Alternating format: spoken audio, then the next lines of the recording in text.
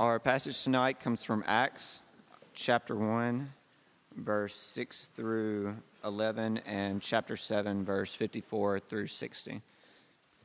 So when they had come together, they asked him, "Lord, will you at this time restore the kingdom to Israel?" He said to them, "It is not for you to know times or seasons that the Father has fixed by his own authority, but you will receive power when the Holy Spirit has come upon you. And you will be my witnesses in Jerusalem and in all Judea and Samaria and to the end of the earth." And when he had said these things, as they were looking on, he was lifted up, and a cloud took him out of their sight. And while they were gazing into heaven, as he went, behold, 2 men stood by them in white robes, and said, "Men of Galilee, why do you stand looking into heaven? This Jesus who is taken up from you into heaven will come in the same way as you saw him go into heaven." Now in chapter 7. Now when they heard these things, they were enraged, and they ground their teeth at him. But he, full of the Holy Spirit, gazed into heaven and saw the glory of God, and Jesus standing at the right hand of God.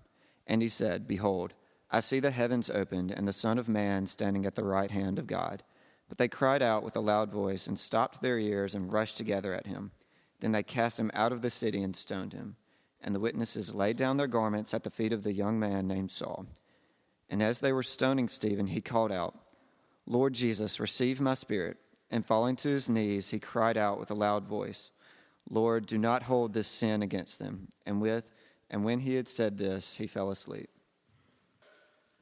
Look, y'all, we've been looking this semester at why it is that believing matters. And we've discovered that the real issue in believing is not so much trying to conjure up what people oftentimes think faith really is. In other words, it's not trying to generate some internal sincerity or maybe some kind of earnestness or intensity emotionally or otherwise before you can feel like you're really embracing Christianity. Actually, the process we found works in just the opposite direction. In other words, what we are to do, according to Christianity, is to fill up our imaginations with the object of our faith. That is, with the God who really is, the God who is there, the God of the Bible. And having done that, all of those things, like intensity and sincerity, naturally follow. That's the idea. In other words, you don't discover faith, or grow in faith for that matter, until you look carefully into what faith is focusing on. Does that make sense? Look, the Apostles' Creed has been our guide this semester as we've done this. And tonight, we discover that the same Jesus who died on the cross and rose from the dead did not end his work on the earth with sort of a ta-da. In other words, Jesus was not doing like a cool party trick with the resurrection here. No, he actually had a goal for his resurrection. And his resurrection was simply to say to all people that I am here to publicly establish myself as the highest authority in the cosmos. I've been laughing with some of you. Actually, I remember doing this summer, as a matter of fact, with somebody who is in a leadership role on campus. And it's a little line that I like to say to people all the time that I feel like I've learned up until this point in my life. And that's simply this. It is no fun to be in charge. You want to know why it's no fun to be in charge? Because the truth is, you have to be the one who sets the direction for the group. You have to be the one who are responsible for whatever results come from that group. And you typically have to be the one who doles out like punishments for the way in which that group either does or does not get with the program. It's all on you. And I simply want to pitch at you tonight that is a great outline for what we see Jesus doing in these passages here in Acts. It's going to be our map as we look at it. Because Jesus' death and resurrection is followed by what all of that work was culminating towards, which is Jesus taking the throne of the universe. Look, y'all, this might be confusing because many of us are thinking, well, I thought he already was on the throne. Yes, but he was there realizing that a rebellious people, A rebellious creation had cast a doubt, as it were, on that certainty of his kingship in the minds of his subjects. And so his work was to break that rebellion and to set the world to rights. I want to pitch at you three things tonight. Three simple thoughts in sort of unpacking this. Jesus' ascending. Number two, Jesus' defending. And number three, Jesus' judging. Okay? First of all, Jesus' ascending. Look at Acts chapter 1, that you've got that passage there for you. What we have is we have Jesus with his disciples. And they look at him, and the resurrection has happened. And very naturally, they look at him and they say, okay, Jesus, is now the time? In other words, are you now going to come and set up your kingdom? Now, why do they ask that question? Well, they're asking that question because, yes, even still, they don't get it. They don't get it. They don't understand what Jesus is trying to do. They're still waiting for Jesus to come and overthrow the Roman government. They're looking for a political overthrow that Jesus is going to be the part of. But here's the problem. It's kind of hard for Jesus to answer that question simply because he is, in fact, doing just that. He's there to establish his kingdom. But here's the problem. It's not the kind of kingdom that they're thinking about. It's not that kind of kingdom. And what happens is at that moment, Jesus begins to rise up a little bit, all right? And then all of a sudden, a big cloud comes around and obscures them from his sight. Okay? Now, what is that all about? That's a weird story, strange story that comes from Jesus. And to be honest with you, this is what theologians have referred to as Jesus' ascension. It's what the creed talks about when it says he ascended into heaven. Jesus went up and took God's throne. Now, the text says that he went up into heaven, but that simply means that he went up into the sky. But this has confused people for quite some time because they look and they assume, well, that's where God is. He's where? Up in the sky, because that's where Jesus went to go meet God. Somewhere in the sky. This is a bad way of thinking about the way in which the Bible does things. It leads to instances back in the 60s when the first Russian cosmonaut, Yuri Gagarin, comes and circles the earth and does the first manned space flight. And he comes back to earth, and Russian Premier Khrushchev goes on television and says, our astronauts have been to space, and God is not there. Look, that's not what the passage is saying, that God is like up there somewhere in heaven. No, J.I. Packer says that Jesus goes up into heaven in order to communicate to his followers that at that moment he is going up to take the throne of the universe. In other words, when a king typically would be crowned in an ancient Near Eastern society, he would climb up a platform to take his throne. You went up to do that, right? So when Jesus goes, ready, up into the sky, he simply says this. This is what J.I. Packer says. He says, being above us and more like infinity than anything else we know, the sky. Ever gotten that sense? You look up in the sky and you're going, that's a long way up there. That's the idea. He goes up there. Packer says it is an emblem in space and time of God's eternal life. Heaven is not out there in the place where the Hubble telescope is looking. Heaven is simply God's space among us. It's God's space. Is it out of our view? Yes, it's out of our view. But heaven is a place where it is God's realm that's simply out of our sight. Heaven is very close. There's no reason to think of heaven as, didn't Stevie Wonder do a song like in the 70s that heaven is like 7 billion light years away? He said to the crowd that was born in 1992. That's what you call relevant youth communication right there, kids. No. Jesus went up. Stevie Wonder. Jesus went up. Who is Stevie Wonder? No one dare ask that question. That's when I quit. Jesus goes up for a different reason. In other words, he does so as a visible sign of his kingship. In other words, what he's saying to his followers is this: I am now in charge. Everything that happens from now on is to be done in reference to me. I am the one who sets the direction for your life. I am the one who's responsible for your successes. And I am the one who is going to return and dole out justice to the people who I created.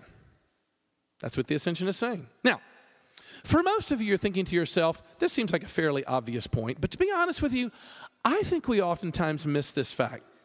I oftentimes hear in Christian circles people talk like this. They'll say things like, well, you know, when I was in grade school, I asked Jesus into my heart as my Savior. But the truth is, it really wasn't until college that I made him the Lord of my life. Perhaps you've heard of people speaking that way. But see, the ascension means, if nothing else, that no one makes Jesus Lord of anything. He's the Lord whether we acknowledge it or not. The burden of proof, I would submit to you, for whether or not you are following him does not have anything to do, please hear me on this, does not have anything to do with whether or not you prayed a prayer on a youth retreat, or whether or not you walked an aisle when you were in junior high and felt all emotional about it, but on whether, if you are, in fact, following him. Look, for some of you, I would like to invite you into the realm of honesty. To be honest, because for many of us, we hold on to a claim of being part of Jesus' followers when in fact we are doing anything but.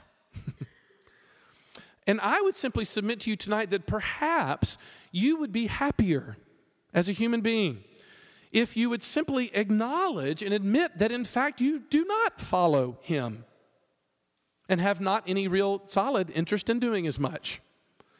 Look, you are living in rebellion against the one who is in charge. You are on his negative side in terms of the law. Look, Jesus is looking and saying, when it's all said and done, it is going to be what you did concerning me that matters the most. Did you believe me? Not, did you believe in me? The demons do that, James says. But did you believe me? Did you take me at my word? Did you follow me? Did you call me Lord, but then did not do what I said? Did you love the things that I love? Did you hate the things that I hate? Jesus' ascension brings him, I would submit to you, uncomfortably close to realizing that he is in charge. And if he is in charge, he has rights over me. He has the rights to speak into my life.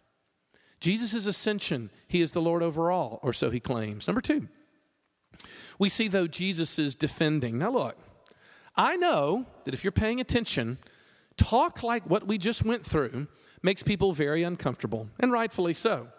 Because the truth is, when you begin to take Jesus' claims on face value, you begin to realize that it's almost impossible to have a casual relationship with this kind of God who's making these kinds of claims about himself. You simply cannot call yourself a Christian and not live by the things that Jesus said about himself. That's what he's suggesting. And so therefore, the constant confession of Jesus' followers, now don't miss this, was that after he was raised, he took his place at God's right hand, and from there, he was judging the universe. But that's not all he's doing. Because I simply want you to take notice of a simple fact, and that is that these early believers, when they first got the message that Jesus was ascended into heaven and seated on the throne of God, it didn't intimidate them in the way in which it sort of intimidated me when I was thinking about this passage. And my guess is might have intimidated some of you when you begin to think through the fact of thinking, it's a good point. If Jesus is in charge and I rebel against him, I'm in a bad way. That fact would normally, under normal circumstances, be deeply threatening. I might even say terrifying. To know that I was on the one who was in charge's bad side. Right? But here's the thing. That's not what happened to the people in Acts. They didn't sort of quibble in fear. Rather, they did exactly the opposite. Case in point, Stephen. Stephen is the first Christian martyr in the book of Acts, and you get to hear about him in Acts chapter 7. You meet him first in Acts chapter 6, and then you hear about his life in Acts chapter 7. He's an early deacon in the church. He's one of the guys who helped serve the poor in the earliest church things. And he's just preached probably the most scathing sermon against that day's religious establishment that you could possibly imagine. And now they're ready to kill him, but they're not just ready to kill him like mercifully. They're going to kill him by stoning. Let me let that sink in for a second. What would it be like to die a death by people throwing rocks at you? We hear stoning, and we sort of submit it over here, but like, could there be anything more terrifying? Okay, this man has a rock in his hand. He's holding it over his head. That's going to kill him. How do you register what that must have been like? But here's the crazy thing. Stephen, when he's looking up at their wrath and seeing what's coming, not only dies heroically and with dignity, but he does so asking God for their forgiveness as they're doing it. Now, here's my question for you. How do you account for that? And I mean this even as a skeptic tonight, as someone who's standing on the outside of Christianity looking in thinking, I'm not sure what I think about this. How do you account for the fact that someone could find that kind of courage and then forgive someone on the way out? Now, here's our answer. Our answer typically is like, well, he was just religious like that, Les. I mean, that's why we put him in the Bible, right? Because he was just that good, and so, hey, we ought to write that down. Good old Stephen. No, it's not the case. Look, don't pass over the passage by saying that, because I think the text gives us a whole lot more than that. What is it that Stephen sees when he looks up? Do you notice this? He looks and he sees Jesus standing at God's right hand. What is Jesus doing at God's right hand? Paul tells us in Romans chapter 8, verse 34. He says, who is to condemn? Jesus Christ is the one who died, more than that, who was raised, who is at the right hand of God. Are you ready? Are you ready? And indeed is interceding for us. Did you catch that? Look, y'all, the reason why Jesus' ascension to the throne was thrilling and galvanizing for these earliest believers is because they realized that at that moment of his being on the throne, he was being their lawyer. He was the one who was representing them to God, the judge. Look, in my opinion, this makes this story so much more interesting, because all of a sudden it's incredibly moving to see Stephen standing there, probably laying on the ground, already bleeding from God knows how many stones he's already received. But he's there, and what is he getting? Can you imagine the anger that it took for people to bring a stone over their head, to throw it on someone and crushing them, and to feel the condemnation of those men? But as Stephen looks up into the sky, and he sees the real authority in life, he looks and realizes that the only opinion that matters is their approving of him. Look, y'all, you got to catch this, feel this. Because that approval relativizes the condemnation that he's getting from his audience. Did you catch that? In other words, the knowledge that he approves made the sort of rejection on the sort of horizontal level all of a sudden not mean that much. Let me give you an example. A number of years ago, this is in my top 5 most embarrassing moments of all time. Bear with me. I'm feeling very vulnerable tonight in front of all of you, so I'm ready to disclose. A number of years ago, call us crazy, my wife and I tried to set up a friend of ours who was a couple years younger than we were, with the friend of another student who was in RUF, okay, who was a couple years older than her. Granted, there were like 10 years between them. I know. I know, like, oh, how awful. Okay, well, guess what? I got told all about it. That is crazy. So I'm sitting at lunch with a friend of the girl that we're trying to set up. And she begins to make her speech. She's like, I heard who you're trying to set so-and-so up with. Like, he's 10 years older than she is. And I was like, look, y'all need to chill out. 10 years is not that big a gap. This guy was super nice, and we thought the girl was so nice. We thought, oh, this will be fun. Okay, the girl looks at me. I'm a romantic at heart. I really am. I'm a Cupid. This girl looks at me, and I'm not making this up. She cloaks her face with such disgust, okay? And she's like, Les, that would be like someone like me being with someone like you. Now, here's the deal.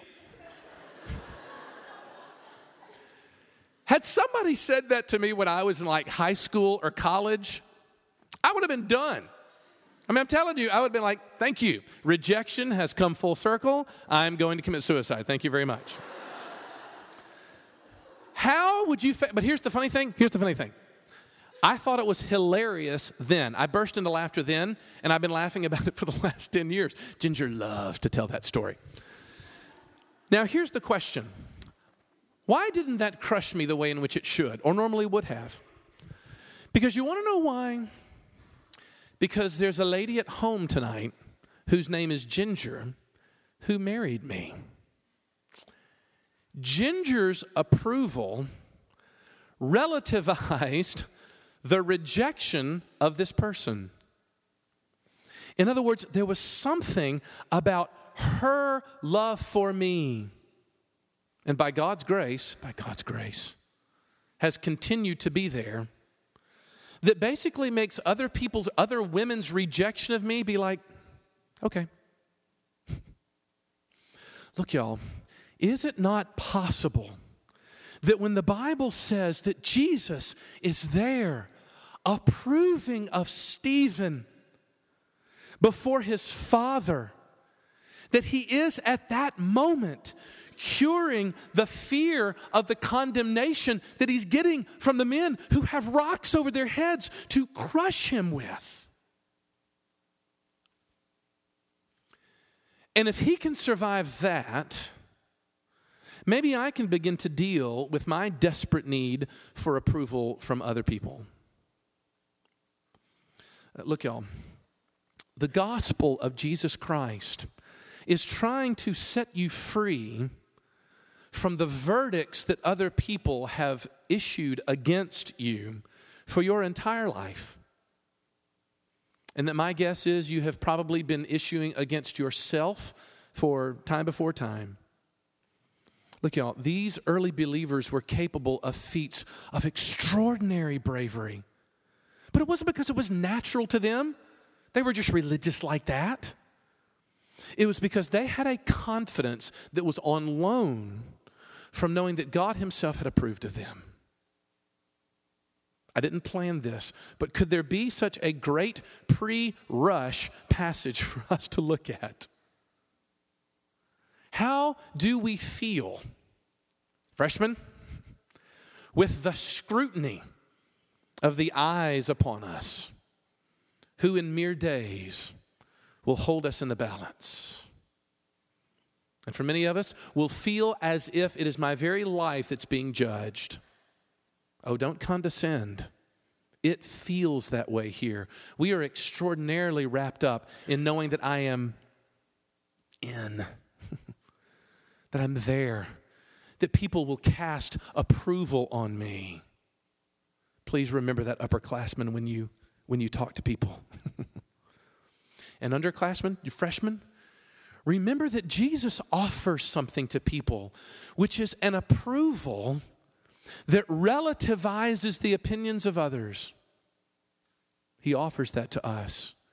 And the hope is that it fills us up to a degree that we look at those around us and say, I can deal with your rejection because he has approved of me. Thirdly and finally, Jesus is defending, secondly. But thirdly, Jesus is judging. Because if you're listening that begs a question. How can that be less? Because on the one hand, we see Jesus sitting on the throne, completely in charge, and coming back to mete out justice.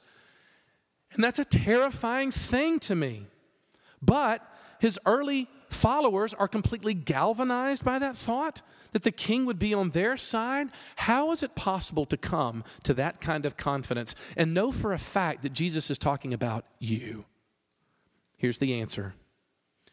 Because, my friends, you have to accept Jesus as more than your Savior and more than your Lord. I would submit to you that you need to accept Jesus as your judge. Look, most people when they hear things like that are kind of like, no less. Look, I don't like to think about God as judge. I think that's beneath God, to think about him as being vindictive and punishing. But I must submit to you that there's no relief in going in that route. Sort of deny God of his sovereignty brings no relief to us, because in my experience, the people that are the most anxious to get rid of a God who judges are themselves the ones that are the most strident about getting their way of looking at things. Judgmentalism comes in all forms, apparently. But look, I simply want to suggest to you that there are two ideas that you need to apply to yourself as you begin to think about the ascension. The first is this. The ascension means that you can finally be honest. Y'all, I love this idea. Look, at Ole Miss, it feels like you are being evaluated at every single moment. It feels that way. There is no security at this place, in case you haven't noticed. And the truth is, we are being judged on the basis of our resume. We're being judged on the basis of our waistline, on the basis of our clothes, our performance, our cool factor, our family, our money, whatever. But here's the deal. The good news is Jesus cannot be spun. In other words, Jesus can't be faked out. Because he is the king, he knows. He knows. Many of us have been playing a game since we got here, actually since we were born, to where our life and our personality is nothing more than a very sophisticated self-image campaign where we're trying to control other people's impression of us. Look, in my opinion, I think it's actually good news to go ahead and admit that the deepest things that I fear about myself are true. It's all true. I can stop hiding because he's in charge. He's not fooled. He's at the right hand of God the Father. He sees it all. So finally, I can be honest. Whew. Could we use a little bit of that here? Secondly, though, not only can I be honest, but I can be confident. How? Look, I don't know about you, but the thought of a judgment day, the thought that God is coming back to judge the quick, that is the living, and the dead, is incredibly intimidating, is it not? There's no more hiding. It'll be a terrifying idea of judgment. If Jesus is coming to judge those people, what keeps me from dreading every single day between now and that time? You know, I can remember being a child and having people talk about the end times. I may have a little bit of a different view on that. We've got the Revelation podcast online. You can look into that book as you might. But I remember as a child having people talk about the book of Revelation in the most threatening of ways. What if he's coming back tomorrow? Oh, awful. It was a terrifying thought. So, Wayne, honestly, oftentimes that stuff is used. But this is what Jesus' ascension, I think, is offering to us tonight. What if our judgment day has already passed? Think about this for a second. Look, y'all, the kicker of the cross is that when we stand in the courtroom of eternity, the courtroom of life, with verdicts getting handed down every single day from without and from within, that when we look up at our judge feeling condemned, a completely appropriate sensation, by the way, we suddenly discover that in Christianity, the judge has come off the bench and been included not only in the verdict, but also in the sentencing. Look, y'all, Jesus' dying did not only secure your pardon, but also your acquittal.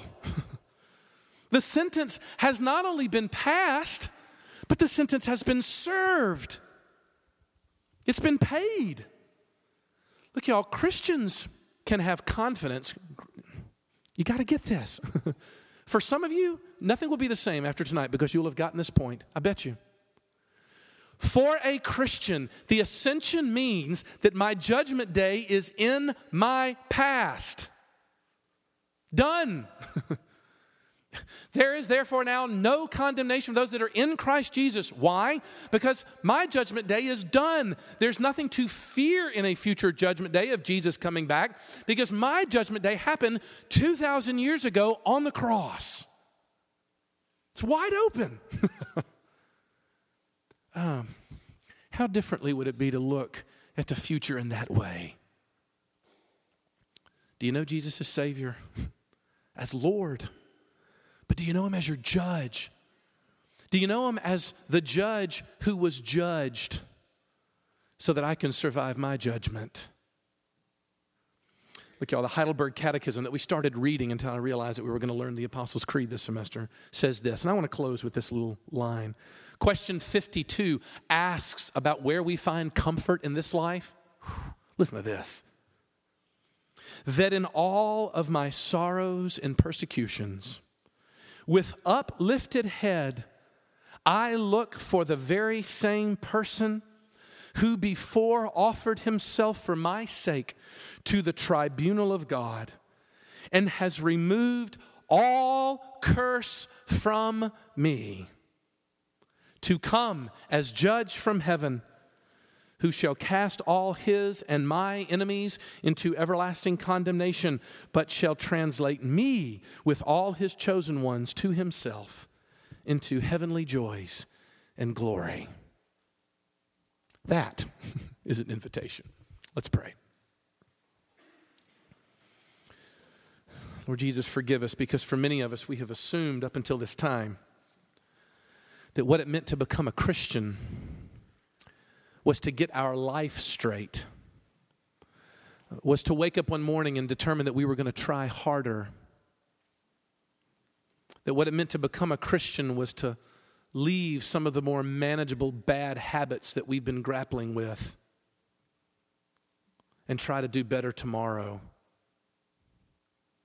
When all the while not realizing that the verdict still hung over our heads, that we were still on probation, maybe forgiven for things past, but still looming over us the fear of what comes tomorrow. Oh, Lord Jesus, as you are standing even now at the right hand of your Father, would you grant unto us just a slight glimpse of the vision that Stephen saw of you defending your people before the heavenly tribunal? Because if the Father listens to anyone, He listens to you on our behalf. So, Lord Jesus, would you send us from this place in freedom? For we ask it all in Jesus' name. Amen.